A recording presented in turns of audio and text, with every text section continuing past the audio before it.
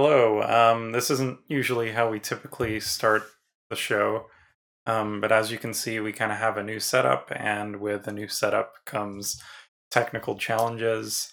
Truth. Uh, for one, being I don't think my MacBook Air is really cut out for doing this, so we may have to switch gears to my computer to do this for a future episode. But if you're watching the video version, I would say everything looks good, Hmm. sounds good until about an hour where things kind of hit the fan, and you'll still be able to listen to this, but the video just turns into a slideshow, which has a lot of Darren like this, me like this, and still images from the game. Right, right. Um, so yeah, that's fun, right? That's kind of cool. Yeah, I mean, it was a graphic technique that we tried, but we don't really like the look of it anymore, Yeah. right? So Right. yeah, bear with us. If you're listening to the audio version, we have to make a cut because for whatever reason it decided to not record the last like minute of the show when we're kind of wrapping things up. Right. Which means if you're watching the video, it'll go slideshowy and then it will go clear again. Yeah. So back to our regularly scheduled show, I guess, is where we'll go from here. Indeed, indeed. Enjoy. Enjoy. Enjoy.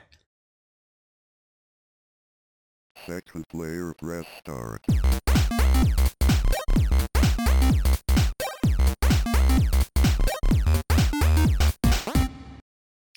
Hello and welcome back to another episode of Second Player Press Start. My name is James, and this is a podcast where two friends get together and chat about video games. That's true. That is true. And as always, joining me today is my good friend On the couch even. sitting on the couch, Darren. How you doing, Darren? I'm doing well, James. Thanks for asking. Yeah, this is not the first time you've seen us in our, recording garb, but I'm still on the couch as usual. This is just from a different angle today. Yeah, so if you're watching the YouTube video, which I recommend doing because we publish audio and video version of this podcast, I'd recommend checking out our YouTube channel where we're doing video versions. And we have now a little multicam setup. Wow. Wow. Wow. Yeah, we're getting pretty technical over here. Multicam, multi-mic even. Multi-mic. Yeah, we decided to ditch the lapel mics that we were using before. They were okay, but I feel like these mics should give some better audio quality. Right. A little context, James actually DJs, as a thing. He mixes music and produces music, and you should all check it out. But he's an audiophile at heart. So Yeah, I think, enough with the lapel mics already. Am yeah, I right? yeah. Let's get some real mics here. So, yeah. Hopefully this sounds okay. This is kind of our first time doing this setup. So, audio listeners, I hope this sounds a little bit better than what you're used to. Yeah, leave a comment wherever you're listening, whatever your options are. Fire us messages, and we've got our Twitter at the bottom of the screen there. Yeah, you can reach out to us individually, or go to our website at secondplayerpressstart.com. Right. And that's second with a 2, number 2 ND, secondplayerpressstart.com. All right, so with all of that fun stuff out of the way, let's go to the real reason why we're here. The video games. The video games. And we're going to talk about one game today that Darren has been bugging me to try or play for quite a while. It's true. We've kind of reversed roles on this in this particular instance. Yeah, so I've recently built my own computer, which is kind of being blocked by this mic, but so I'm now back into PC gaming. I guess I've been kind of out of that field for, I think it was like high school. I was pretty heavy into gaming on a computer. I remember going to your house in high school in the 90s, maybe? Yeah, early 90s, late 90s, I guess. And playing on your Compaq, I think it was at the time. No, you had the Oh, I had the compact. compact. That's Yeah. right. What did you have? Do you I remember? think I had a Sony like Vio. Right. Probably paid like way too much for it, but it was a really cool looking computer at the Yeah, time. yeah. And yeah, I got into PC gaming. I went through a few video cards because that game I couldn't run until I had the latest Yes. video Yeah. card. So Voodoo video card? Is that what you had? I was an ATI guy. Okay. I think. Yeah, I had a Voodoo way back in the day. So, Voodoo or doo-doo, man. yeah. Yeah. Old school. Yeah, and we used to play a lot of PC games at your dad's office. I remember We had a LAN set up there so we could play on multiple machines at the same time, and we did that in high school too. And our tech room, Yeah. Mac computers could play Warcraft 2. Yeah, I So remember we got that. a lot of play into that. And I mean, turns out that's a Blizzard game too. So Yeah, so yeah, I used to play a lot of PC gaming. Then went to college, kind of grew up a little bit, and nah. then yeah, when I kind of became an adult, it's kind of weird because usually you get into computers when you get older, but I kind of went the reverse where I was into computers for most of my life. And then later on in life, I started console gaming, and Sure. I liked the convenience of popping a disc in and playing and not really having to worry about upgrading parts or any of that stuff. Right. But or like issues, and we might maybe get we into might some touch of those on that topics. today. But yeah, recently, like I've been seeing a lot of games that are on PC that I'm not able to play, and the one that we're going to be talking about today was kind of one of those games that Darren has been chatting a lot about. And I was fortunate enough to build my own computer lately, which is something that I've really wanted to do for a long time. Sure. And upon building my computer, I could try some of these new games. And one of those games, which is the one that Darren heavily recommended, is Heroes of the Storm.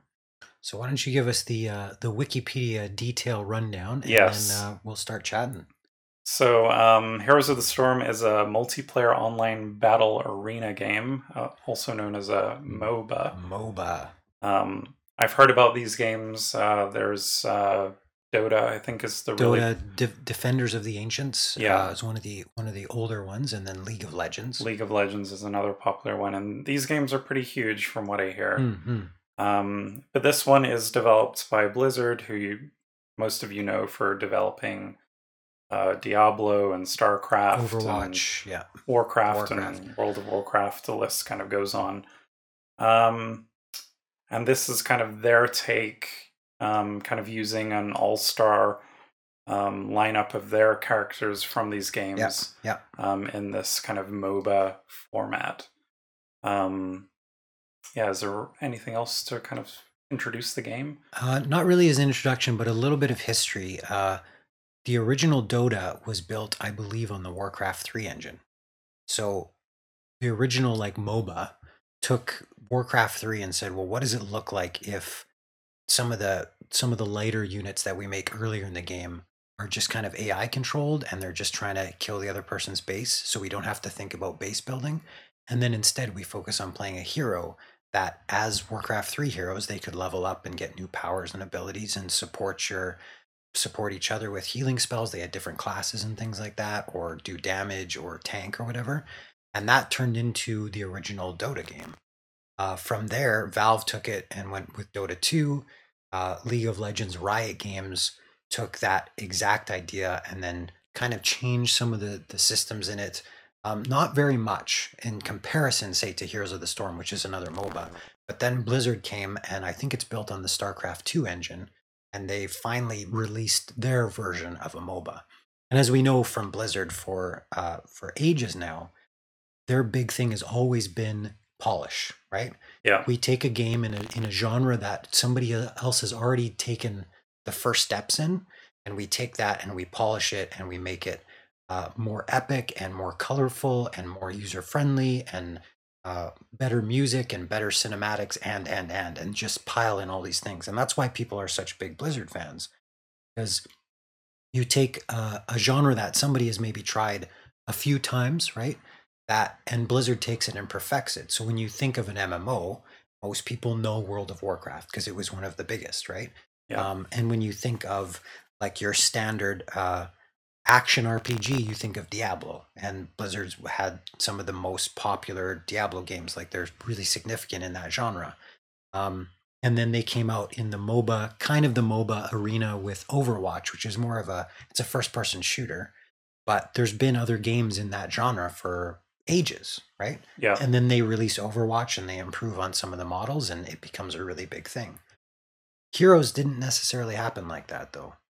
It wasn't a game by them that took off huge. It had issues and it still isn't one of the biggest MOBA games out there. So when you think about Blizzard and their development history, the assumption is kind of, well, if they are doing it, then it means that it's going to just skyrocket to fame because everything else they touch turns to gold, right? Right. It just happens that with Heroes of the Storm, it's not that way. It hasn't taken over the market. Partly it's because it came to the MOBA market so late, whereas other genres that they've kind of retooled and polished have come out earlier in their development cycle. Right. So, yeah, I guess then my question to you, like, kind of getting into this genre of games, because I haven't played a MOBA before this game. Okay. Like, what was it about this one that attracted you versus like some of the more popular ones? Sure. So when I first started getting into MOBAs, it was with Dota 2. And I had a lot of friends on Steam that we played together with, and they invited me into it. And the one thing that, and I'm sure you'll talk about this tonight, but in most MOBAs, and Heroes is not excluded from this, is there's a very significant learning curve. To get yourself into the game, you have to contend with the fact that number one, you're learning a new game in general. So there's a learning curve. Number two, you have a vast amount of characters, right? I think Heroes has a fewer character count than, say, League of Legends or Dota, which have in the hundreds of characters. Blizzard, I think, we're up to like 70, 80, somewhere in there now with Blizzard's MOBA. But that still means you need to learn how to play the game, right? Then you need to learn which character class suits your playstyle. So a healer or a tank or a support character or whatever. And then once you figure that out, you need to figure out which character in that class is better suited to your skill or the thing that you like about that class, right? Because all the characters within a class function differently, so that there's a reason to even have them in the game. Because if there's no uniqueness to them, if all the healers, for example, function the same and the only thing that was different was their skin and their name, then you're not really getting a different play style or a play experience out of using the same type of character. So part of MOBA in general has functioned around the idea that more characters means more dynamism and more diversity in the way that I play the game. So I can play one healer that maybe does more damage than another healer, or I can do one that is easier to clear waves of minions. Remember we talked about the little minions crashing in. So maybe I pick one that has a little bit more wave clear, so they can clear the waves of minions faster, or one that has burst healing, so I heal in large chunks of health as opposed to healing over time, things like that. And that all depends on all these other factors going on in the game. So like I was saying, there's a huge learning curve. One of the things that Heroes does a little bit differently, there's another learning curve in Dota and League, which has to do with some of their in-game economy, where you have items. So in Dota and League, you kill enemies, and this can be either enemy heroes, so other players that are playing, or the minions. And if you last hit them, and that's a whole nother topic, but essentially if you get the last amount of damage on them before they die, then you get the experience and you get the gold from killing them. Your experience is then used to level up your hero, even going back to the original Dota that was built in Warcraft 3. And you use the gold to buy items from the shop, which again is a very RTS kind of thing, right? Yeah. Has some role play type elements in there, leveling up and whatnot. Heroes does away with that entirely. They say there's no item shop, there's no gold, there's not even last hits in Heroes. So I had played a lot of Dota, and I found that it was really hard for me, especially with my friends who had played a lot of it. For me to get any value out of playing, I would need to put in a lot of time to get to the level that they were to feel that I wasn't just dragging the team down. Right. And I guess we should probably talk about, I mean, I'd like to hear your like paragraph of what is a MOBA? What is like what am I doing in the game? I'd Yeah. love to hear based on your playthrough of what you think about just the style of the MOBA. Yeah. Because it's the style of this game is very similar to League and to Dota, but the mechanics, there's some different in mechanisms.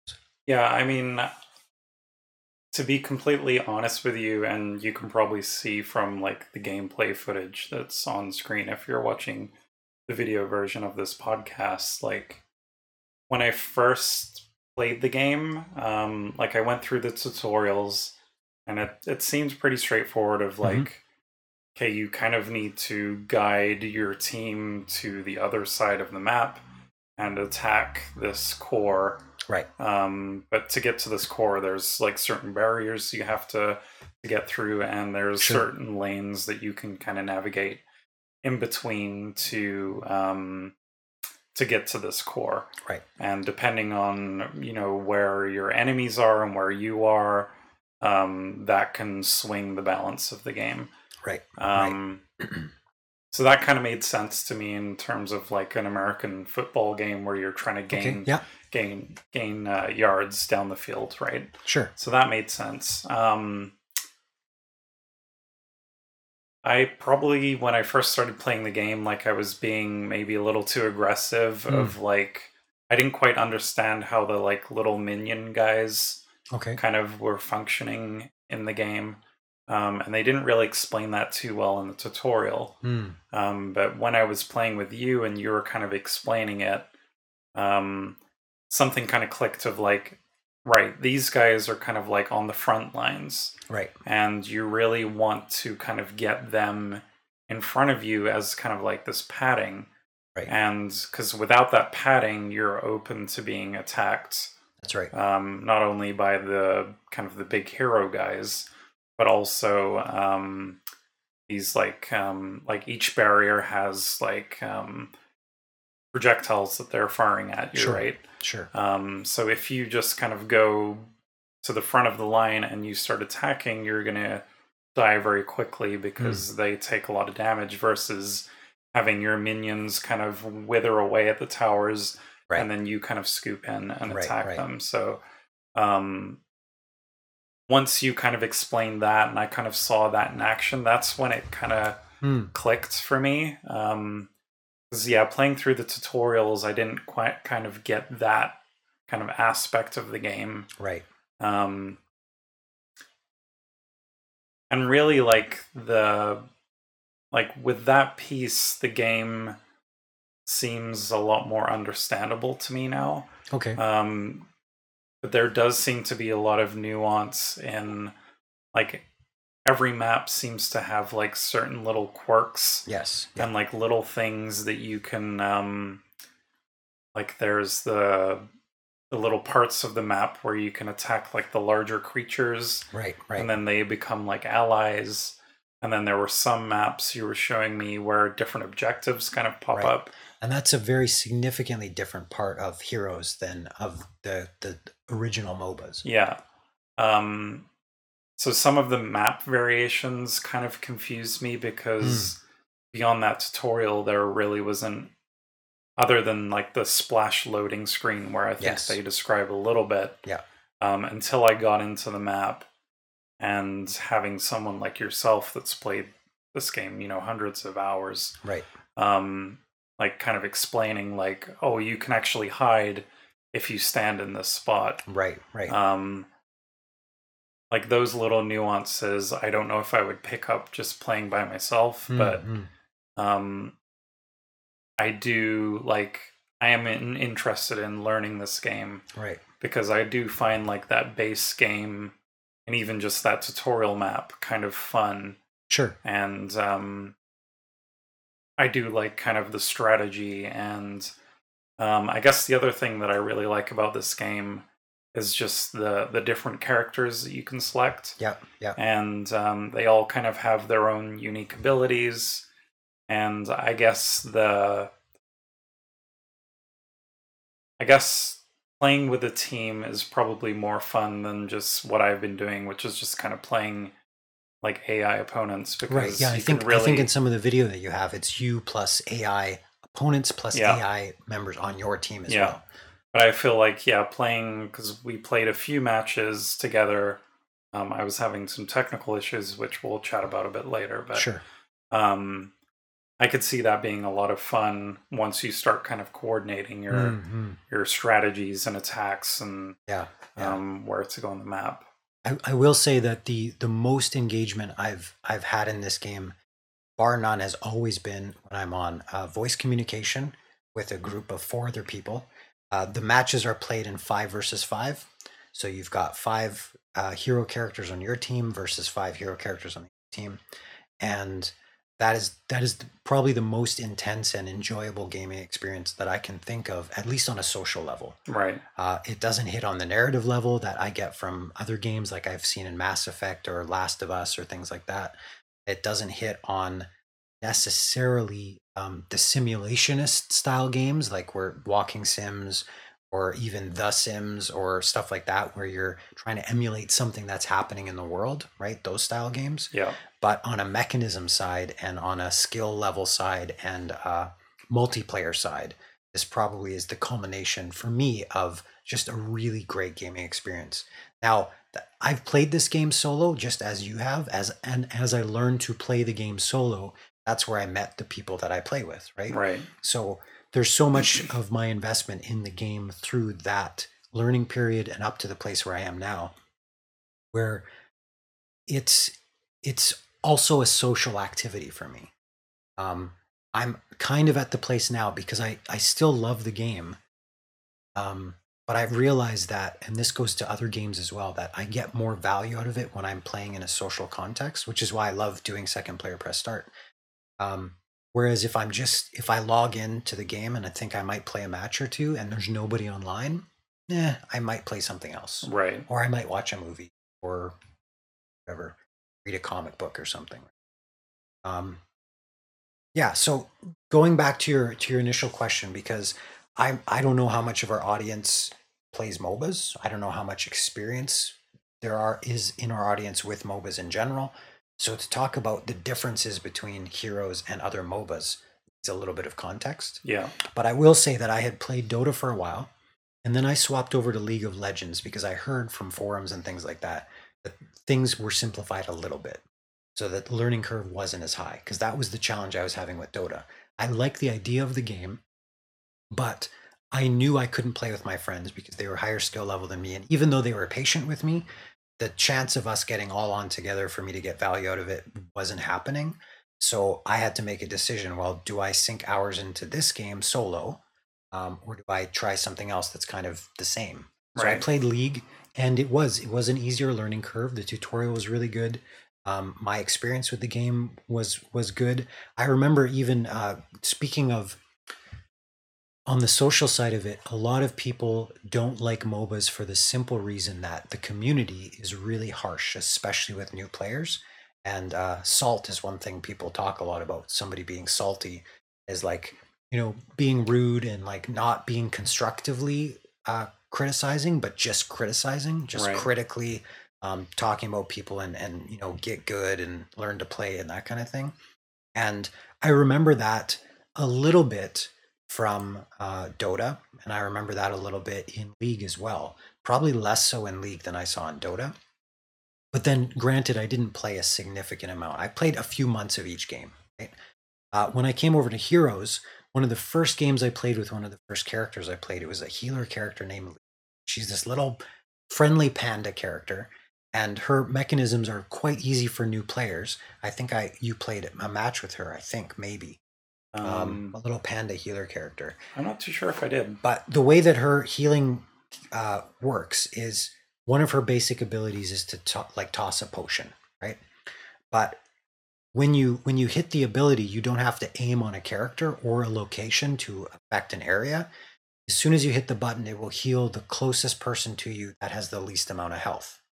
So it automatically heals the person that needs it the most. Right. Which means when you play as Lily in the game, you don't really have to think about your skill mechanisms or your skill mechanics on the mouse. You just have to think about your positioning. Where am I in the map in relation to the people that I need to heal? And when I hit this button, am I going to heal the right person, kind of thing? And that makes learning her as a healer a really great experience, because I'm not as concerned about some of those other higher level skill sets. I'm just concerned with, where is my character? Is she going to take damage? Is she in a safe position? And can I reach in my little circle of area? Can I reach the person I want to heal? So there's characters like that in Heroes that you can learn a lot about the game with just playing that one hero, and just kind of forego the rest of the stuff, because now I know how to play Lily enough that I can play map after map after map and try to understand some of the intricacies of the rest of the game, right? So anyway, so I'm playing League of Legends, and I'm just not, there's aspects of it that I just don't like, and I can't even, partly because I'm not analyzing the game as we have been in the last, few months that we've been doing Second Player. But I don't really have anybody to talk to about it. I don't have anybody to like work through, what's wrong with this? And I realize I'm listening to a podcast by a designer named David Serlin. And I think I've brought him up before. Yeah, because he did Fantasy Strike. Right. He's the lead designer on Fantasy Strike. And he did a podcast, and he's a Blizzard fan. He did a podcast where he touched on the design of Overwatch, and he touched on the design of Heroes of the Storm. And I'm listening to him talk through the changes from League of Legends, which I've played at that point. I'd played for a few months, and comparing it to Heroes of the Storm. And I had never played Heroes. I knew one person that mentioned it at one time because they knew I was kind of getting into MOBAs, but otherwise I knew nothing about it. But listening to David Serlin talk about the design mechanisms and how from first principles of the game, how they changed some of the mechanics of the game and the ripple effect that it had in the design of the game, I was so immediately compelled by just the design. And I hadn't even played the game at that point. I hadn't seen anything. It was a podcast. But I was like, I have to try this game, because some of the stuff that he was talking about was exactly the challenges I was having in my experience with League and Dota. And a big one, and this is probably the biggest, is the last hit thing. Okay. So like I said before, you have these minions that are going down one lane. You have minions from the opponent going down a lane, and then they fight. And if nobody's there, they just kill each other. And then another lane comes out 30 seconds later and they fight. And if nobody's there, nobody gets experience, nobody gets last hits, nobody gets gold. So you're not any further ahead trying to move towards the opponent's towers, right? So being in lane to be the one that last hits the minions gives you the experience and gives you the gold. So your immediate intuitive understanding is kill the minions, okay? But don't always kill the minions. Wait till you kill the minions when it's the last hit. Last one, right? And if you're playing with somebody else in the lane, in Dota they have it's not explained in the game. It's part of the meta of the game. But in Dota you have what's called AD carry, and that means attack, damage, carry. So attack and damage is part of your character class that says when you attack, you do more damage. Okay. Now I'm, for the huge Dota fans out there, I'm just paraphrasing this for, so don't, hopefully, you'll be nice online to me. And carry means that it's a hero that you carry to the end game, and then they will carry your team. Because what happens in Dota is, and League of Legends, when you get last hits, you get XP, and when you get gold, you get XP. The people that don't get last hits and gold don't level up and don't get items. So what you want to do is, if you have your AD carry in lane, okay, in one of the lanes, you also have a support character with them so that you can keep healing them so that they can stay in lane longer. Okay. So what happens is your support hero's only focus is to keep your carry alive. So if somebody else from the other team tries to come and kill them or gang up on them, it's called a gank. It's a gang kill. A bunch of people swarm the carry to kill them, right? Then you have to go, then you respawn. There's a cooldown timer. You respawn, you go back to the base, and you come back out to the lane, which means you've missed XP and gold from killing minions, right? So the whole purpose of the support is to keep the AD carry alive, because in the early game, they're not very strong. But as they continue to get all the last hits of every single minion and all the gold of every single minion, that's the ultimate goal. That's the objective, right? In lane, they will gain levels higher than anybody else in any other lane, to the point where by the time they've leveled up higher than anybody else, now you can kill entire teams with your one character, as long as they've got a little bit of support with them, right? So what happens then is my intuition that says, okay, I'm playing a support hero and I want to kill minions because they're the opponents. So I would start killing minions in lane, and I would be slammed by my teammates to say, no, that's not how you play. Don't kill the minions. I should be killing the minions. I'm like, whoa, what? Because I didn't know this meta, right? I didn't understand the intricacies of it. So I would be playing the hero that I was interested in playing, that I had gone through the tutorial, that I learned about how these systems worked. But the meta of the game says these particular heroes should get more XP and gold because they're the ones that carry your team to victory, right? So because I wasn't carrying them in the early game, they couldn't carry us in the late game. So I was playing wrong, even though intuitively I was doing the right thing. I was killing the bad characters on the screen, right? Coming from a Diablo action RPG perspective, I'm clicking on the minions and I'm killing them. That's what I should be doing. And then gold's dropping. That's awesome, right? But that's not how it works in Dota. That's not how it works in League. So the biggest change in heroes is there's no last hits, there's no gold, and any XP that you get, you just need to be by the thing when it dies and you get XP. And lastly, when you level up, your whole team levels up. So you all level at the same time. Now, what this immediately does from a design perspective is it says, okay, I'm no longer at odds with somebody on my team from stealing XP from them. I'm no longer in a position where I can make your character worse simply by getting the last hit that I should have given to you, right, or the gold that you should have got instead. Yeah. Instead, I can kill any minion I want. I can do as much damage as I want. I can heal any way that I want. And as long as I'm in a position where I'm close enough to get XP for my team is going to level up, and we're all going to hit level 1 at the same time. We're all going to hit level 10 at the same time, and so on. Yeah. So whenever we get our heroic abilities at level 10, we all lock them in at the same time, which means I'm not pushing somebody higher as a carry. Yeah. I'm doing it all at the same time. So there's no reason for me to be salty, right, with a teammate because they're playing wrong. Now, of course, there's nuance on that because you still get salty at a teammate for playing bad, right? Because it's a multiplayer video game, right? And there's skill involved. But that design, that one mechanism fundamentally changed the game for me because it was more about a team game than it was about an individual trying to beat the entire other team, right? Type thing. Almost like your teammates are stepping on you to kind of climb the ladder, right? Exactly. Yeah. And from the design of the game, and from the way that it's presented to the new player, that is not intuitive. I had to learn over and above my experience of the gameplay to figure that meta out, right? Now that's not to say there's no meta in Heroes of the Storm, or there's no, skills and things that you can learn that are in excess of what the game presents to you, right? Like I said, or like you said, things that you learned from me that maybe weren't as clear as they could be in the tutorial. Yeah. Right? But there's design elements like that have fundamentally changed the way that I interact with a MOBA style game. Yeah. That, in my opinion, make it so much more enjoyable and engaging.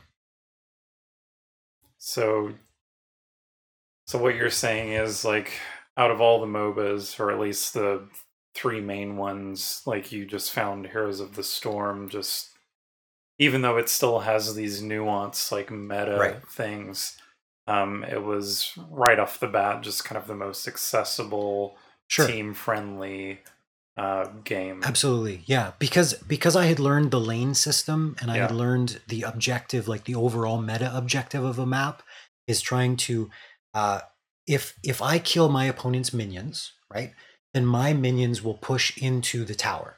And while the minions are pushing into the tower, they're taking the tower shots, like you were saying. Yeah. Which means that I can now do damage to the tower at the same time without getting tower shot myself. Yeah. So I won't die. Yeah. And if instead the enemy team ganks me, so they surround me and kill me with 2 or 3 other players, then I'm no longer in lane, so they can push the lane instead, right? So that's fundamentally the same in Heroes, in Dota, in League. The difference is that I was more concerned about my team, and the hope was they were more concerned about me. Because as long as I'm there and in the lane, and I was doing something intuitively correct, right? The thing that I was doing intuitively was the correct thing to be doing. Right. And that's not something that I could say for Dota or League on those levels of nuance. Yeah. Now, that said, most Dota and League players will say, well, because there's no last hits, Heroes of the Storm is more of a casual MOBA because the skill ceiling isn't as high. If you don't have to deal with these extra levels of layers of complexity, that guarantees you need to have more skill. So therefore, this game isn't as skill focused, and therefore it is a more casual MOBA, right? So you see those steps of logic. Yeah. Now, this is where David Serlin comes in and he says, okay, what if I said in order to play this video game, and he used this in the terminology for his fighting game, Fantasy Strike, because he abstracts Fantasy Strike as well and makes it inherently easier to play, but not to master, right? And we had that discussion on Fantasy Strike. He said, okay, what if in my fighting game, to add more complexity to it, you have to bake a cake, okay? Yeah. So part of the fighting game is also, as a secondary part of the game, is baking a cake. And baking a cake takes a huge skill set. And if I make a better cake than you, maybe I do more damage, or maybe I have a bigger health bar, or. So it's a mechanism that is a skill-based mechanism, and it affects my play in the game. Now, would you say that's a good game or a better game than a game that doesn't have that extra complexity or extra skill-based testing? Personally, I wouldn't, right? Because I'm not interested in baking cakes. I want to play a fighting game, right? And yet we have these mechanisms in the game that aren't really about the core of the gameplay. They're about, and in Warcraft's case, from my cursory reading on it, because it was based on the Warcraft engine with Dota, last hits were simply a function of the way the RTS system worked. So in the design of the engine that Dota was based on initially, last hits was just the way that they doled out XP and gold for the heroes. Interesting. So it was just a result of modding that original game that it wasn't really by design. It was like, well, we need a way to use this game engine or game that we're modding. Right. And that's just kind of a result of it. Exactly. Yeah. So it wasn't something where, even when League of Legends decided we're going to redesign this game from the ground up, because Dota was a mod, like you said, they didn't remove that because it had been such a feature, I guess you could say, or a design element is maybe a better way to say it, of the original Dota, that they kept that in there. Right. So here's the argument is said that, well, because there's more skill involved in last hitting, it makes the game more complex, which adds more depth. The problem is none of those things are synonymous words. None of those things mean the same thing. They don't have to be mutually, like, they can be mutually exclusive. Yeah. I can have a game that has higher skill level, and I can have a game that has more complexity, and I can have a game that has more depth. But I can have a game with more depth without complexity. I can have a game with more depth without a higher skill cap. Yeah. Right. And I think that's a really important distinction to make, because when people call Blizzard's Heroes of the Storm casual MOBA, I know from when you played it that there's way more complexity and depth than the experience you got out of it, even if they took out last hits. For sure. Right? Because there's so much nuance to the characters, and like the learning curve is still really large. Yeah. And I would argue that even though your skill level might not be as complex with an individual character or an individual clicks on the screen, the macro elements of the game and learning there's way more maps in Heroes than there is in Dota and League. In Dota and League, you have one standard map, right? And then they've developed things called ARAMs, which is all random, all mid, which means that there's a bunch of people that just fight in mid lane, and they've turned that into its own thing. And there's, I think, a 2-lane map in League of Legends now that's a special 3 versus 3 instead of a 5 versus 5. But in Heroes, you have dozens of maps. I think somewhere in that, a dozen maps or more, right? And each map comes with its own systems and its own mechanisms that affect the best way to win the map, which means each map has its own meta. Each character and characters versus each other have their own meta. And the way to strategize on the map based on the characters you pick for the map vastly changes the way that you play on the map. So there's a huge amount of complexity, even in just the way that they went with the map system. Yeah. And that's another feature that Heroes has that other MOBAs don't have. Yeah, it's interesting. Yeah, I mean, I almost wish they had a tutorial for each map. Like maybe beyond, like I said, that splash screen of like, here are a few little nuggets about the map. Yeah. Like almost like when you were showing me like, oh, if you stand over this grate, you're hidden, or Right. if we attack these guys, they'll be allies, and then we can use them to kind of push forward.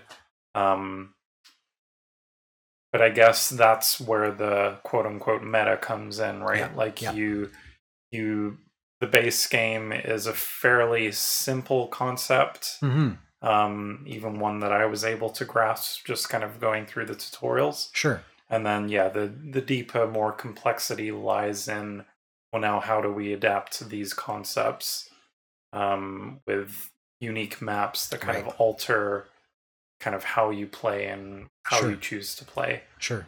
The other thing that I guess, I don't know if struggled with would be the word, but was just like, I didn't quite understand, like, you launch the, like, before every before every match, you launch the character select screen, right? Yeah. And I was presented with, like, all these, like, cool-looking characters, all these look really sweet. But I was only seeing, like, certain ones kind of highlighted that I could select to play, right? And I guess that's where they probably make their money, or they get people to invest time playing. Right. Because I think you've said to me in the past, like, you've never really paid for a character, you've just unlocked them by playing, right? Yeah, so currently in the current state of the game, it's a little bit different than when I invested initially. And when I started playing, there was two forms of in-game currency. There was a gold system, which you would gain gold after every match. Win or lose, you'd gain gold. If you did better in a match, then you'd get more gold, right? If you won the match or whatever. Yeah. And then they had a gem type system, which was the real money. So I could buy a set amount of gems with real currency, and that converts to gems. And then those gems I can use to buy things in the game too. And all of the 4 purchase items in the game are all cosmetic. So there's nothing that you can buy that will affect your skill level. Now it's an interesting point, because there's one skin for a particular tank called Muradin, and it was outlawed in HGC because of some of the design aspects of this one skin. I think it either made it harder to hit or easier to hit or something like that. So it was just that one tweak. But people liked the skin enough that instead of saying, let's banish the skin, they just said, well, for the purposes of our like high tier play, like the esports, stuff, we're just not gonna put that in there. Right. That said, I mean, there's stuff I can talk about their high esports level too, because they had a bit of a mishap with that in recent months.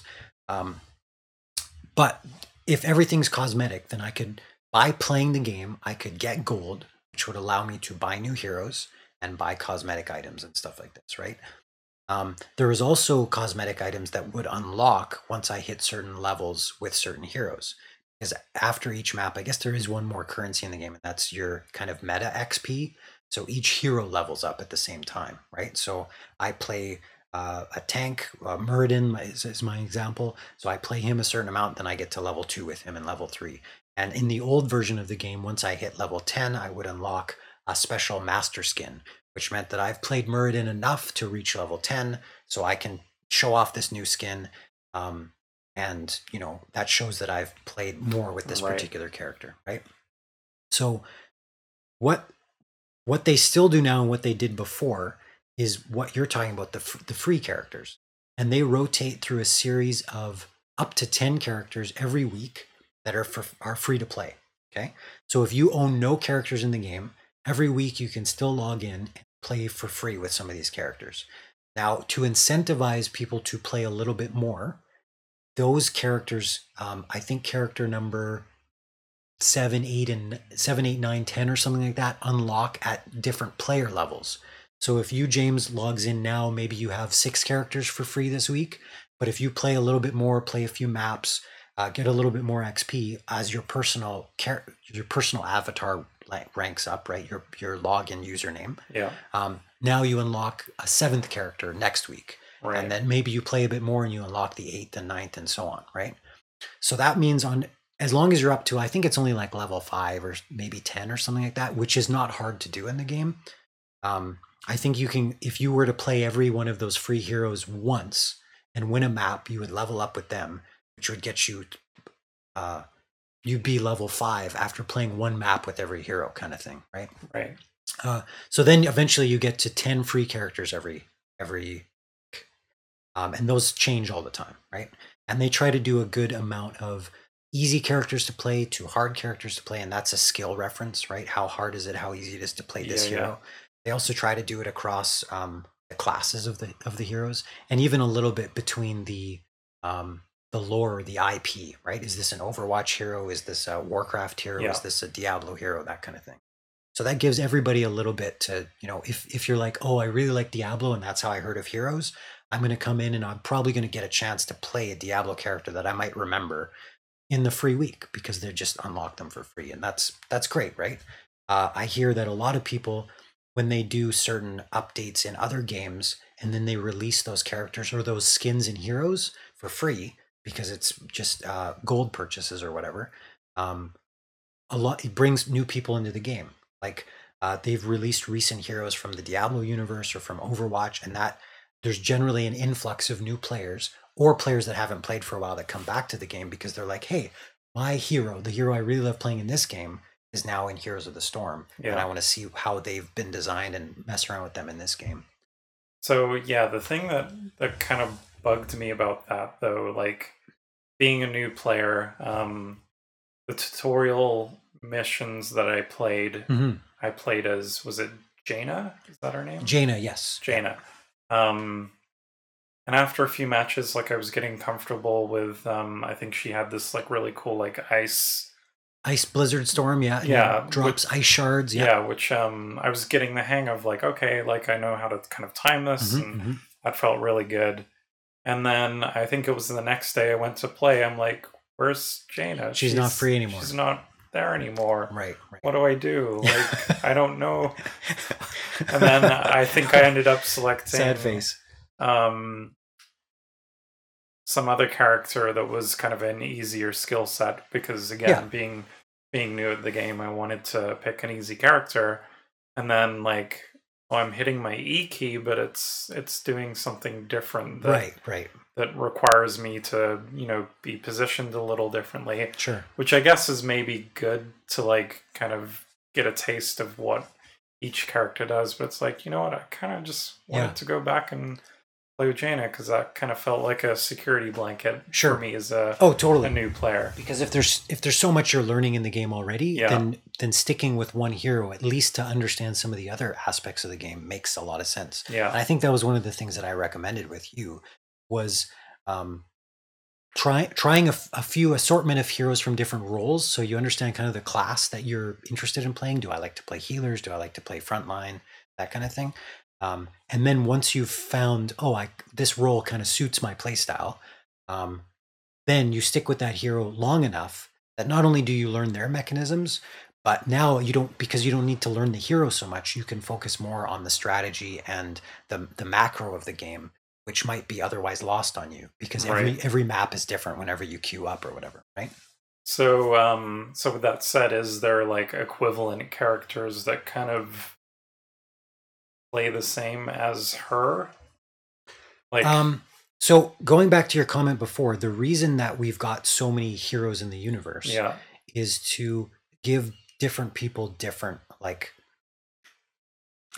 I don't know if you even want to call them like power stories, right? It's like, I played Diablo so long, and the fact that I get to play the Lord of Hell is just fantastic, right? I mean, the fact that I can play as Diablo in a game and kill people is so awesome, right? And then some of his mechanisms fit into the lore of Diablo with his flame breath and his flame strike, and he captures souls from dead things, and that powers him up, and it's awesome, right? But I can see if you have access to Diablo and you're trying them out, and then next week you're like, I can't play Diablo anymore. That sucks, right? Yeah. Now, part of the design, and this is speaking from my personal perspective of it, once you get to the unlock more free character stage, at the very least, every time you log in, you have 10 characters to choose from. And right now, that's roughly, let's say there's 70 or 80 characters. That's a fair percentage across different roles, across different settings, right? To try out. And I think part of what it does is it incentivizes, like you said, to just try things. Right. Because in your early stages of the game, before you decide to spend your gold that you've earned to buy a hero, maybe you want to try out and see who plays differently. Maybe I love Diablo, so I play Diablo and he's awesome. But as soon as I play a different tank or a healer, like, wait a second, this is way funner for me. This is much more engaging.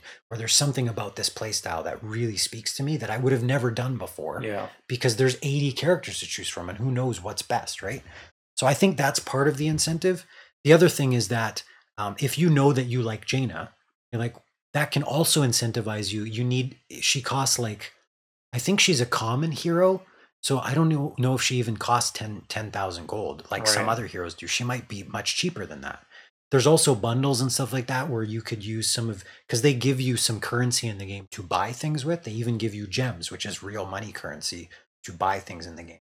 So there's, at some point, even with just a few extra games, you might have the gold or some other currency to just buy Jaina. Right. And then my thinking would be, if I've played Jaina for this week and I really love playing Jaina, then next week she's not free. I'm like, that sucks. But hey, look, I've got enough gold. I can buy Jaina. Right. So I think that's part of it, right? And if I don't, I only need another 500 or 1,000 gold. Let's just bang out some matches. Let's play a few matches. Let's try a different hero. And now I'm experiencing more of the game, and I'm incentivized to use that gold because I'm working towards a purchase. Yeah. Right. So I think it's a really it's an interesting system, but I have heard similar complaints with the way they do their free-to-play aspect of it. From the amount of content that was available to me and has been available to me as I continue to play, I've never really found an issue, simply because there is so much to learn and so much to try that I was just like, yeah, bring it on. Like, I'm ready for the next hero and the next hero. And I've started with 5 and they gave me a free one to pick when I signed up. And, I went through the tutorial, so I got this Raynor character for free or whatever, Jimmy Raynor from StarCraft. So, and I don't play a lot of Raynor today, but at that point I was like, yeah, he's awesome because he shoots things and he has a gun and that's cool. Right. So, that's been my perspective on it. So do you find, like, because we're at kind of two very different stages of playing this Sure. game, obviously, do you find that you still, like, experiment with characters, or have you played enough where you're like, I kind of have my go-tos, so to speak? Right. So some of the parlance for that in the MOBA is my main, right? And Yeah. that's the same in like World of Warcraft and MMOs and stuff. Like, I main this particular class or this particular hero. I would say, if I looked at statistics and I even just thought about the characters that I enjoy playing, there's some that I'm better with than others. There's at a higher skill rate than others, and that I have a better win rate than with other characters. So you could say those might be my mains, right? That said, I still love the diversity in the hero pool, and the fact that at any given time, even when I'm playing with my friends, depending on the friends that I'm playing with, nobody necessarily has a given role. Like, if we were playing in a a competitive team, let's say, Yeah. then we would probably pick roles so that we could really define how we play together and understand our communication together. And Sure. if I know that you're always the tank, I'm never going to get confused, and I'm always practicing the same type of skill set that goes with playing a tank character. Yeah. Right. But I tend to play flex a lot, which means that I have a wider range of heroes that I'm pretty decent enough with that I can fill the gaps. So if we need a healer on the team because nobody else wants to play a healer, I'll play a healer, right? If we need a tank because nobody else plays a tank or has a tank or wants to play a tank, I'll play a tank. And that just suits my playstyle because I love experimenting and I have so much curiosity for that. And we've talked about that in some of the open world games and stuff before that we talked about. I'm just so curious about digging into the world and seeing how different combinations work. And that's another design feature in the game is with the leveling up stuff, right? In Heroes, instead of using the gold to buy items, which then give you some essentially buffs, they say, okay, now my damage is X percentage stronger, or now my attack rate is X percent faster, right? So that's generally what items do in other MOBAs, right? In Heroes, every time you hit a particular level, every level gets you stronger, so you have more health, you have more damage, and so on. You don't necessarily move faster though, because that's a whole nother aspect of the game. But once you hit certain levels, every 3 levels from the beginning of the game, so you start at level 1, and then at level 4 you pick a new talent. At level 7, so 3 levels later, at level 10 you get your heroic talent, which is your like ultimate ability from other MOBAs. Yeah. Then you hit 13, 16, so another 3, and then another 3, and then you skip 4 levels to hit level 20, which is kind of the level cap for talents. But your heroes can get all the way up to level 30. They just don't unlock new abilities. So the way that other games have done this system is every time you gain a level, your abilities get stronger. And then once you gain your heroic ability or your ultimate ability, you get a 4th of your main class of ability. So you start with 3, you unlock your 4th ability as your heroic. In Heroes, it's level 10. And I don't even remember what the level is in other MOBAs, right? And that's on your R key, I think, right? Yeah, Yeah. QWER, Yeah. right? Now, I do different hotkeys because it works better for me, but I do ASDF. Doesn't matter, whatever. Yeah. Some people I'm a noob at this. So some people out there are going to be like, what? That's so weird. Like, so whenever I talk about it, I say, yeah, use your Q ability, but I know on my keyboard it's my A ability. So, I mean, right. whatever. Yeah. But in other MOBAs, once you make enough gold, you can purchase the first tier of an item, or an item that is then going to be able to upgrade into another item so that you can get more damage or more attack speed or whatever, right? And different heroes will do different builds of different items in sequence based on the type of hero that they're playing. So the item store is always the same for everybody, but there's no need for the support character to buy more damage because that's not their objective in the meta of the game. Right? Again, intuitively, I'm like, oh, that item sounds awesome. I want to buy that item because I have gold for that item. But I shouldn't buy that item because it's bad for the meta of the game, right? And what they do in Heroes is when you hit a particular level, they give you a discrete choice of 3 talents. They say, do you want to improve this ability? Do you want to unlock a new ability? Or do you want to improve this other ability? And you have to make a decision. Now, some of those talents, if you read into the heroes and you understand their talent trees, you understand that some of them form into builds of the hero that focus on a particular ability. So I have a Q build, right? And this is focused on my Q button. I have a W build, which is focused on my W button, right? And these things synergize together. So now that ability becomes stronger and stronger and stronger. Gotcha. Right? But the fact that it's a discrete choice that you make at every level means that sometimes you're going to take the map into consideration. Well, in this map, there's a lot of team fights. So and I'm the healer. So I need to put out a lot more heals, and maybe I need an area of effect heal, a heal that happens in a big area because everybody's just going to be brawling. And if I can heal with my healing ability plus this extra little totem that gives healing to everybody, that's maybe a better choice based on the map. Sometimes you're going to choose based on your opponents. Well, I know that if I take this ability that grants me unstoppable, which means nobody can lock me down, their team has a lot of crowd control, which is CC for short. Crowd control means I can stop you in place, I can stun you, I can knock you out of the way, displace you, that kind of thing. Yeah. So if I'm unstoppable, they can't touch me with any of their crowd control. So I might want to grab a talent that gives me unstoppable, right? So that means that at every stage, I can make a discrete choice. What's best for my hero build that I'm currently building into? what's best for the map and what's best for the opponents I'm fighting. And then there's the fourth one is what's best for the synergies with my team, right? Because if my tank player, there's a big cow in the game called ETC, and he's a Tauren character. So Taurens are these cow characters from Warcraft, and he's a cow rock star, which is awesome, right? Sure. And he has his weapon in the game is his axe, but it's also a guitar because you call guitars axes, and that's awesome. Yeah. And he's this metal cow that headbangs and all this kind of stuff. So one of his ultimate abilities is Mosh Pit. So there's a circle that goes around him, and anybody caught in that circle is stunned for the duration of his mosh. He plays metal guitar, and everybody in the circle just like headbangs with him, right? Yeah. And moshes with him. So if I know that my tank is playing ETC and takes that talent, then I might want to take Jaina's talent, which is called Ring of Frost, which locks everybody to the ground and does considerable damage. And then I can drop my Blizzard ability on them, and I can do all this. So the amount of damage I can do within the course of like 1 second is just insane if everybody's stunned in one place and I know exactly where they're going to be. So that synergy is huge, right?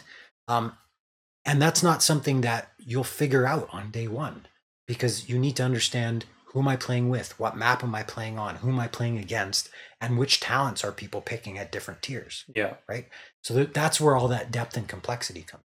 And I can still enjoy the game without going to that level, but there's always more for me to learn about in the game, and more for me to skill up, right? To level up my play.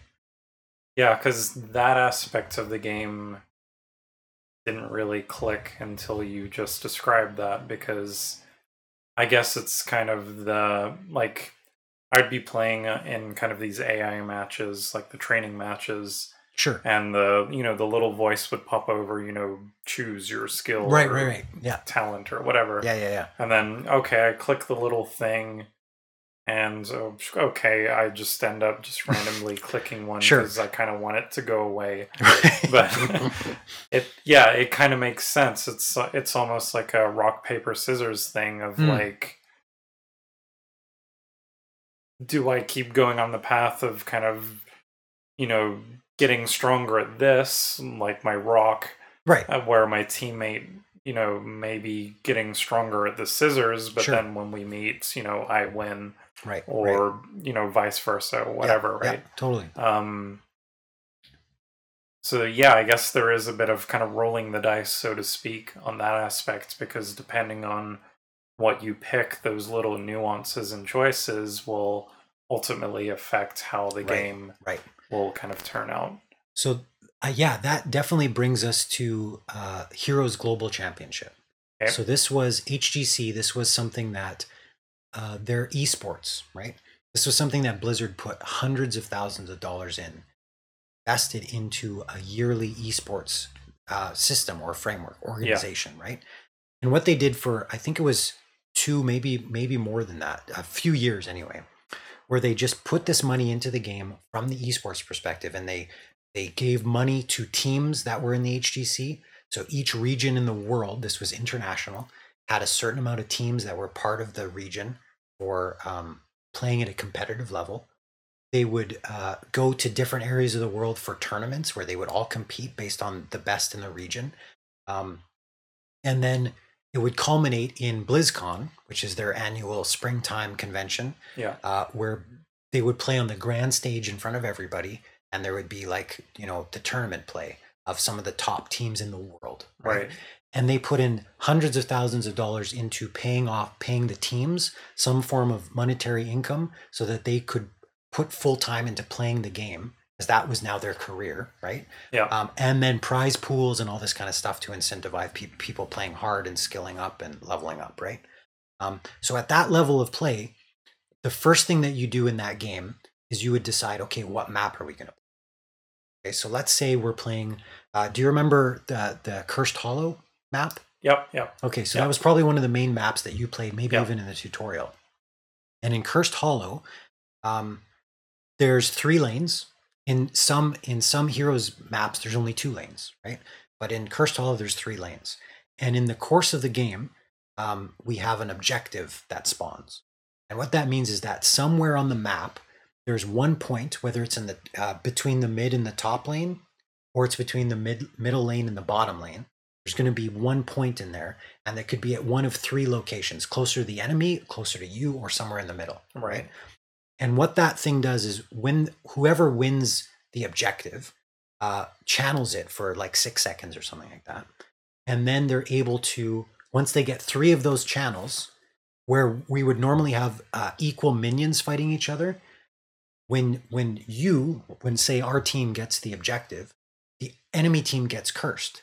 And that means that instead of minions taking a normal amount of damage, they can only take 1 hit before they die. So that means our waves are going to push way harder. Right. And going back to the idea of last hits and things like that, because they're going to die sooner, our lanes are going to push into the towers. And as long as we're in the lane, we're going to get experience from all these minions dying so fast. Yeah. Right? And lastly, when your team's cursed, your towers don't shoot anymore. They just cease to fire anything. So you have a huge advantage when you get the enemy team cursed to push forward and take out structures. Okay. So now we know what the map we're going into. Okay. So now we go through what's called a draft, where back and forth between the two enemy, my team, our team, and the opposing team, we are going to choose our 5 characters. In the midst of that, we're also going to ban some characters out because we don't want to deal with them, or it wrecks the synergy that we're building in our team composition, right? So while we're picking heroes, we're thinking, okay, what do we need? Well, we need a tank, we need a healer, we need some damage, right? We maybe need a character that's referenced as an off lane character, somebody that makes sure that they get all the XP that they can between different lanes. Yeah. Right? So we need these set of heroes, and so does the enemy team. Now, if the enemy team picks Jaina, well, maybe I want to pick somebody that stops, because Jaina does a lot of burst damage, which means a lot of damage in a small time window. If we pick somebody that can protect from that damage, then we're picking to counter Jaina, right? We're picking to counter the Jaina pick. Yeah. So now we're picking a team that synergizes together and that works for the map. And then the enemy team is doing the same. We're picking a team that synergizes together and for the map. And then the third part of that, or the fourth, or whatever number we're at, we're also making sure that we pick team heroes that counter who the enemy is picking, right? So now, by the time we're finally into the game, we've picked 5 heroes that counter the enemies, that synergize well together, and that have good abilities that fit for the objective, in this case, the curse of the map, and the fact that this is a larger map than some of the other maps. So the fact that if you can move faster, there's some heroes that can fly across the map. They have global abilities, so they can move around the map a lot quicker. Those are huge advantages on a large map because it takes a long time to get from point A to point B on a large map otherwise, right? So that's the level of skill you get to then, even before you start playing, right? Even before you move out of your hearth area into the game, before you even move your character once.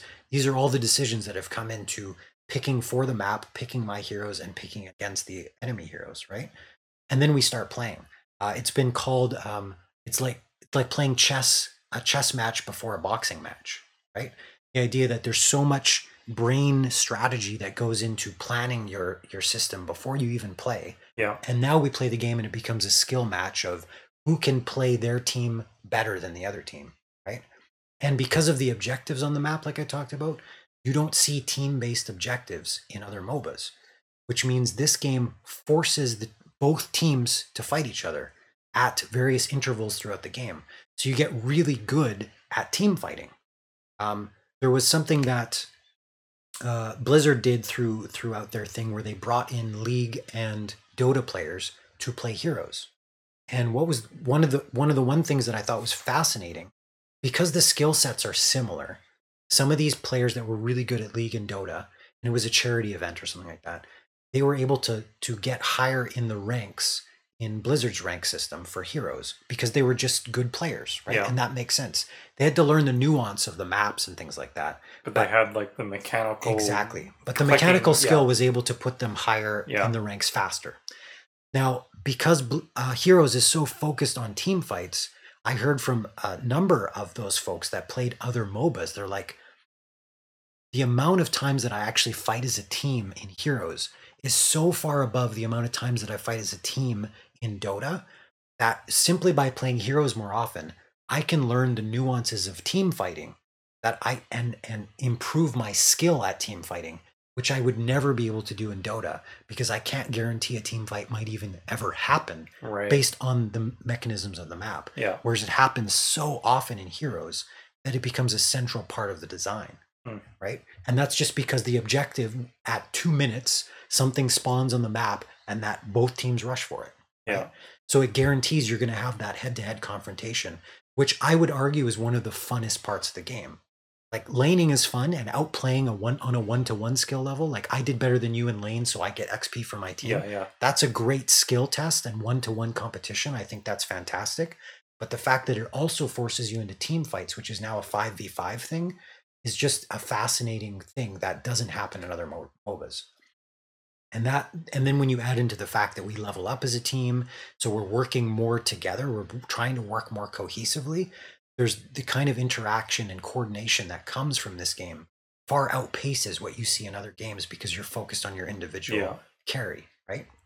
So, and I guess like because playing as a team is so important in this game, I guess that leads to like you as a player will play better because you're communicating as a team, right? Like you almost have to communicate as a team in order to succeed, right? Yeah.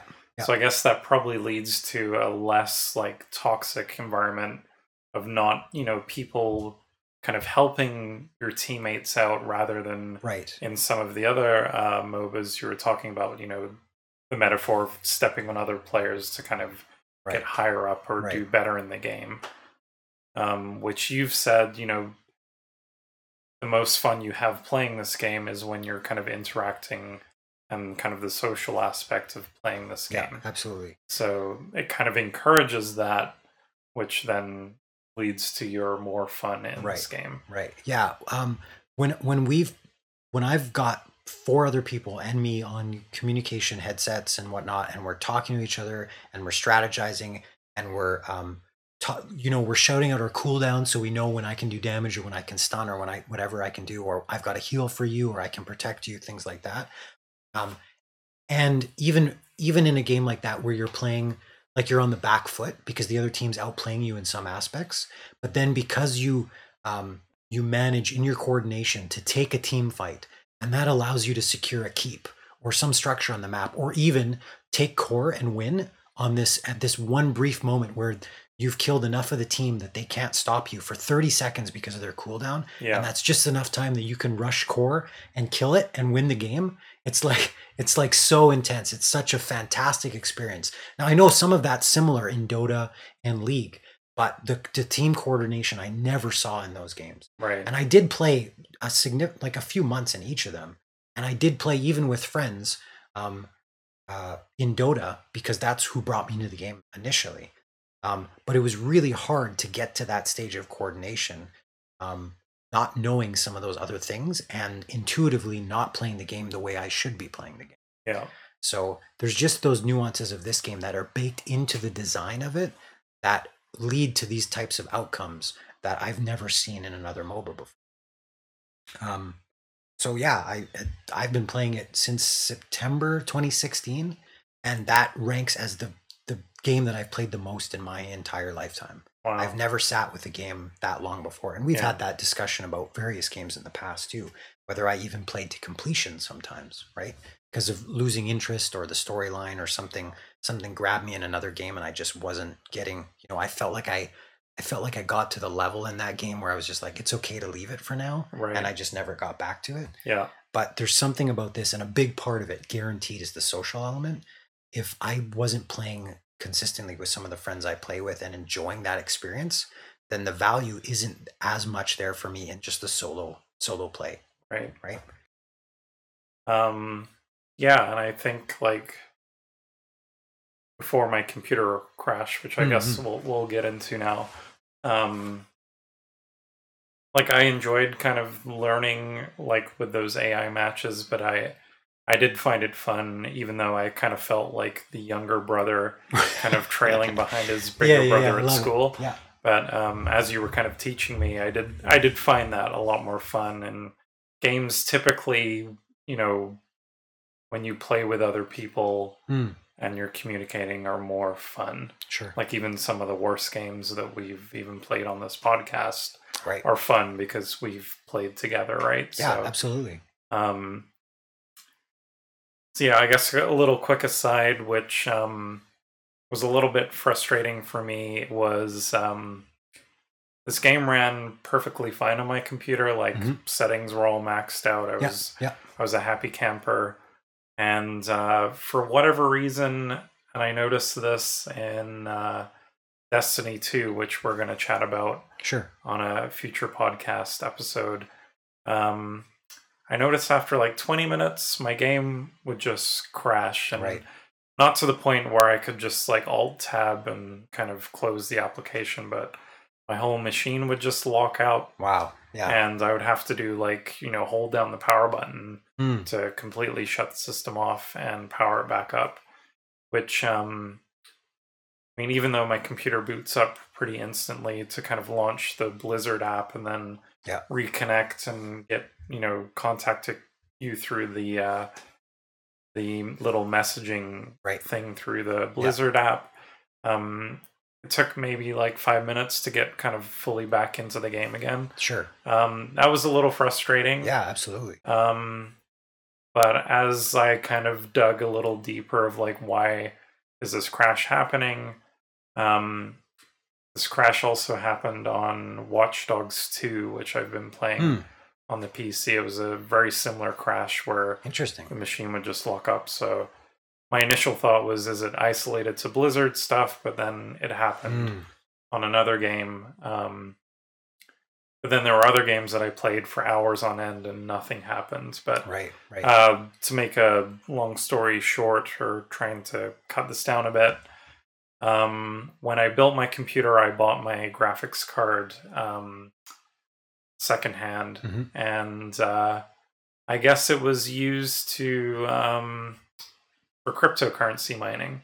Right. So after a bit of digging, I found that the BIOS on the card was kind of flashed to optimize for Bitcoin. That's crazy. Which is crazy. Yeah. So I was able to flash the card back to normal, and now I've played kind of matches back to back, and I haven't experienced those crashes. Nice. So PC gaming, right? Like all your individual units and electronic components in a computer, and you're like, I'm not surprised that console was as such a sticking point for you, especially coming from PC. Yeah. And I remember back in the day, that was one thing that did annoy me about PC gaming was, these little, because these machines are so different, right? You can't guarantee that the game is going to run consistently on every single piece of hardware. Especially hardware that I've put together with my bare hands. This is my first time building a computer, and I'm just glad that the thing actually turns on, because I've never done anything like that before in my life. But I'm happy that I figured that out, because I think this is a game that I'll kind of come back to, and I'm interested enough to kind of learn some of these systems. Right. And the fact that I know that you'll be playing this for years on end, and it's likely, and I can hop on and play with you, which playing games with you, whether it's in person or online, is always fun. So, sure. I look forward to kind of playing a bit more of this. It's exciting. And maybe we can revisit this on a future episode to kind of catch up on my learnings. And it's the one thing I'll say about you jumping on at this particular time. Yeah. So going back to the in-game economy, there's now a third item in it called shards. And shards are, instead of you being able to just buy the things you want, whether through gems or gold like it was before, they have a loot box system. Yes, the loot box, which every ubiquitous loot box, right? Every game, has loot boxes now, right? Right. So what they've done in this game is that every time you level up your character, you get a loot box. Okay, and if you ding like level 5, level 25, 50, whatever, you get higher tier loot boxes. So that's one thing that's new, which guarantees that as long as you're playing, you're unlocking new cosmetic items. Right. So as far as a free-to-play game goes, it's at the best state it's ever been because you can get the most content for free than you ever could before. Right. Okay. Number two, every level that you get a hero up to also gains you a level as the player, as your login name, right? And that unlocks ranks and stuff and loot boxes as well. So now I hit level 1025 or 1250 or whatever it happens to be. I'm going to unlock loot chests for myself leveling up as well. So now I'm even incentivized to play those characters that I don't play a lot of because it's really easy to level them up in the early game. So level 1, level 2, level 3, than it is when I'm playing some characters that are like level 50, whatever, right? So there's incentive for me to try other characters that I wouldn't normally because of the loot box and the free stuff, right? And whenever you roll a loot box that you've got some of the cosmetic items already, then it just gives you shards, which is that third economy system. So I can then use those shards to purchase more cosmetic items. Right. So it means that over time, like I'm in a position now, based on the amount that I've been playing the game, that most of the loot boxes I roll, I already have all the items. But because I'm getting shards for it, I can just buy the thing I want when I want it. Again, I don't even have to spend real money on it. Now, that said, at Christmas time and events and things like that, I've purchased loot boxes for my friends and gifted them to people. But I have never spent real in-game money on myself because the cosmetic items of the game, though they're fun and cheeky and there's some silly stuff in there that I think is really great, that's not where I get the value for me in the game. Yeah. So in a lot of ways, I'm not even incentivized sometimes to level up, though the ding of the level up is still, there's still psychologically, it's like, well, I've almost hit level 30 with Falstad, this dwarf flying on a griffin, so who I love, right? And he speaks in this Scottish accent, of course, right? Yeah. This Blizzard Scottish accent, Yes. right? But I've almost dinged level 30, so yeah, of course I'm gonna play him now because then I can get a loot box, right? Which is gonna get me nothing but shards, but what the hell, right? Yeah. So I think that system is something that's new from when I started playing, and it's something that for a new player, there's a lot of more incentives kind of baked into that design to there's always something that you're getting or gaining or leveling up or whatever, and it just on the meta level, it gives you more engagement with that aspect of the game, especially if you like cosmetic items. Like you couldn't go wrong if you like cosmetic items, right? Yeah. I mean, I think the closest that I've got to, I've been playing a lot of Apex Legends Right. since I built my computer. And to the point where I think I'm actually getting okay. You were doing some live streaming on the show, right? Yeah, I was testing some live streaming, and I might be doing that on the channel with Apex because that's a game that I like to go back to. Nice.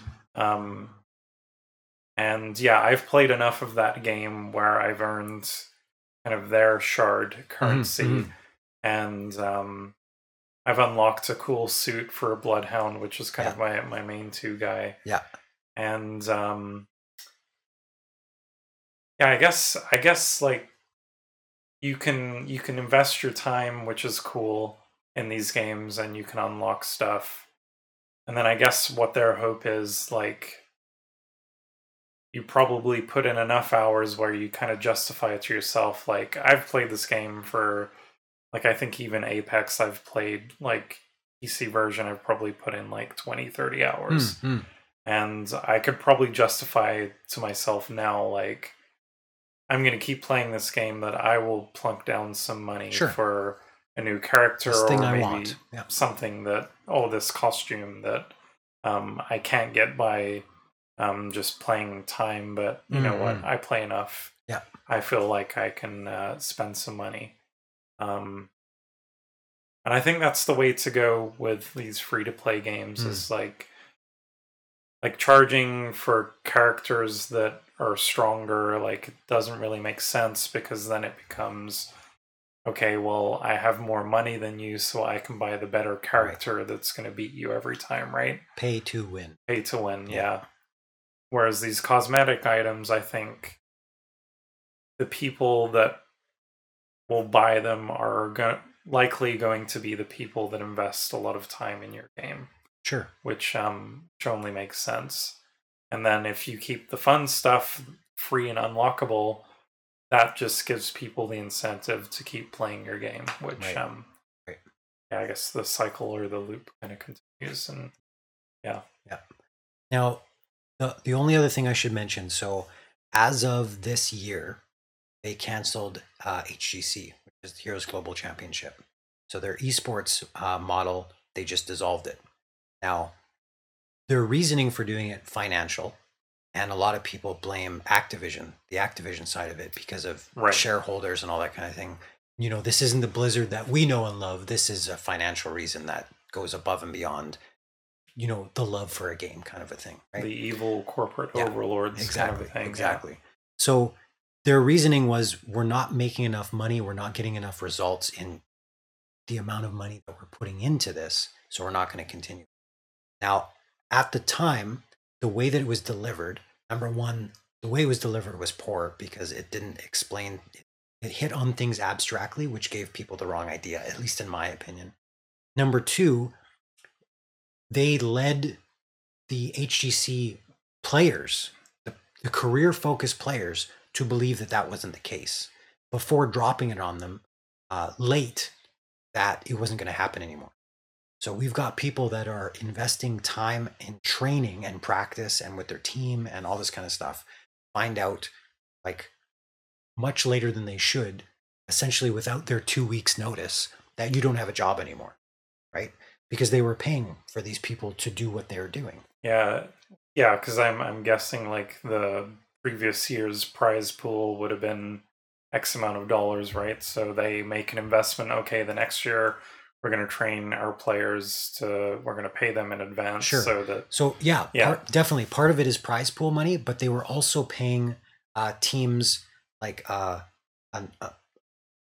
nominal fee, I guess, but a certain amount of money per year, as long as you're in this higher up standing, because that's what as part of an esports model, it's like the money that goes to football players. right. You're playing a thing that is in turn making us revenue through all the systems that we're building into this. So we're going to pay you for you investing in what we're doing, or you playing our game, right? Yeah. So by saying no, this doesn't exist anymore, especially not only was it the last minute, but it was past the last minute, right? Where we were already getting into the next season before they were told we're not doing this anymore. So they handled that really poorly, and they took a lot of flack for it. The other part of that letter said, in so many words, it sounded to people like they were shuttering Heroes of the Storm completely. They're like, we're taking off developers and we're putting them elsewhere and so on. And that wasn't the case either. We've still seen hero releases. We've seen a lot of updates. We've seen a lot of patches. We've seen a lot of balance patches, and new heroes as well. Not only redesigning old heroes, but new heroes too. So a lot of people thought that, well, this game's just it's going to go extinct. That's not really the case. The way that I've seen it, I've continued to play through because I enjoy the game. So I would, even if it was going, like next month we're shutting down the servers kind of thing, I'd still probably play because I enjoy it, and I'd I have contacts that I've only met through Heroes that I want to play our last game together, that kind of thing. That said, I still think it's a great time to jump into Heroes of the Storm. I think that there is a learning curve. I think that's something that you have to prepare for a MOBA because of the sheer amount of characters. We looked at some of those previous fighting games we looked at Street Fighter V, right? Yeah. In comparison to Fantasy Strike. And there was 30x characters in there, and we had to, who do I even play? So we just played random sometimes, right? Yeah. And you can do random in Heroes too if you want. But Yeah. The point is that there is a learning curve. There is a skill set that you learn by playing the game that no tutorial is ever going to be able to give you the nuance of, unless you play multiple tutorials about very specific things. And there are even people in the community that have said, why don't you make tutorials on this aspect of the game or that aspect of the game? Because it's not done very well. Right. That said, there's even people in the community that create content creators on YouTube and Twitch and stuff like that that say, hey, here, watch this professional play a tank. watch this professional play, you know, a range damage dealer or things like that. Yeah. See how we play this map. Here's a strategy for these maps. Here's, you know, that kind of thing. Yeah. And I think that's super valuable. And that's all coming from the community. And in fact, since HGC disappeared, the community has stepped up and have put money into prize pools for Gold League play. And there's a Gold League tournament that was at 128 teams or something like that to start off. They all played against each other, and then people that did better, that one got further and further into the ranks to the point where now they're playing with just their round robin of like 8 teams or whatever. And it's just like the amount of stuff that's still going on, even though it's cursory to like HGC Pro or whatever, Pro League, where there's a lot of money involved. There's still a lot of people that really love the game and are still investing their time and their energy into making content for it and things like that. So I have high hopes for the continuation of the game. I want to see this game continue to flourish, and by sharing, you know, my love for it, I hope that more people will at least give it a try. Yeah. It's a free game. The download's way smaller download than Destiny 2, which was also free. Yeah. So I mean, if you have the Blizzard app because you play Hearthstone or because you've played Diablo or whatever, you're gonna find characters that are in all those games in heroes. Yeah. So yes, we're back. I'm gonna make a little awkward cut, even more awkward by breaking it up. So yeah, as you heard in the beginning of this video or podcast, we had a little technical glitch towards the end of the podcast. So we're kind of resuming where things kind of fell apart. to the best of your memory, mostly. Yes. So we were talking about it's a free game. Yep. You should try it because try this is a great time to try it. And if you like other Blizzard characters or you play other Blizzard games, then there's more to see of them here. Yeah, and coming as a guy that, you know, typically doesn't like these kind of like top-down clicky games, Right, RTS like RTS games. style isometric or even action RPGs. Yeah. Maybe that's not your thing either. Yeah, it's not really my bag, but there is something about this game that I think will appeal to even the most kind of casuals. Right. We'll use that word Filthy again. casuals. Filthy right? casuals. So yeah, give it a try. Coming from someone that's pretty passionate about the game to someone who's relatively, I'm not going to even use the word relatively because I am new to this game. So yeah, give it a try. I guess that's what we're asking for. So Please do. As always, thanks for bearing through some of these technical problems that we've had. Hopefully it's a seamless experience for you guys listening and watching. We'll try and resolve this on the next episode to the best of our ability, right? Yeah, I mean, we're kind of learning as we do this. We're going to run into hurdles. I'm actually surprised it's taken this long before we've actually really hit like a major snafu. Right. And I think in this case, it really isn't that big of a deal. Truth. I think honestly, your computer just had enough of me talking. I think that's what it was. It was like because I talked a lot. This episode. But no, that's good. That's what we're here to celebrate and to kind of talk about is our passion about video games. So yeah, until next time. Again, thank you for listening. Thank you for sticking with us. Yeah. We appreciate your ears and eyes. I think that was a comment that we said before that was cut off. So yep. There it is. And then there was that really hilarious thing that I said that got erased. Oh shoot, man! I was killed. Oh, I couldn't even. It was good. It was. But I don't remember it anymore, though. No, that's the problem. It was like Men in Black came in and erased your memories. You had to be there. So with that said, we will stop. Keep it together, man. Keep it together. We will stop this. It's getting kind of late, and yeah. So wrapping this up, what do I usually say? Second player, press start. Yes. For more information on this podcast, visit our website at secondplayerpressstart.com. And that is second with the number 2, 2ND, secondplayerpressstart.com. And yeah, until next time, say good night, Darren. Good night, James.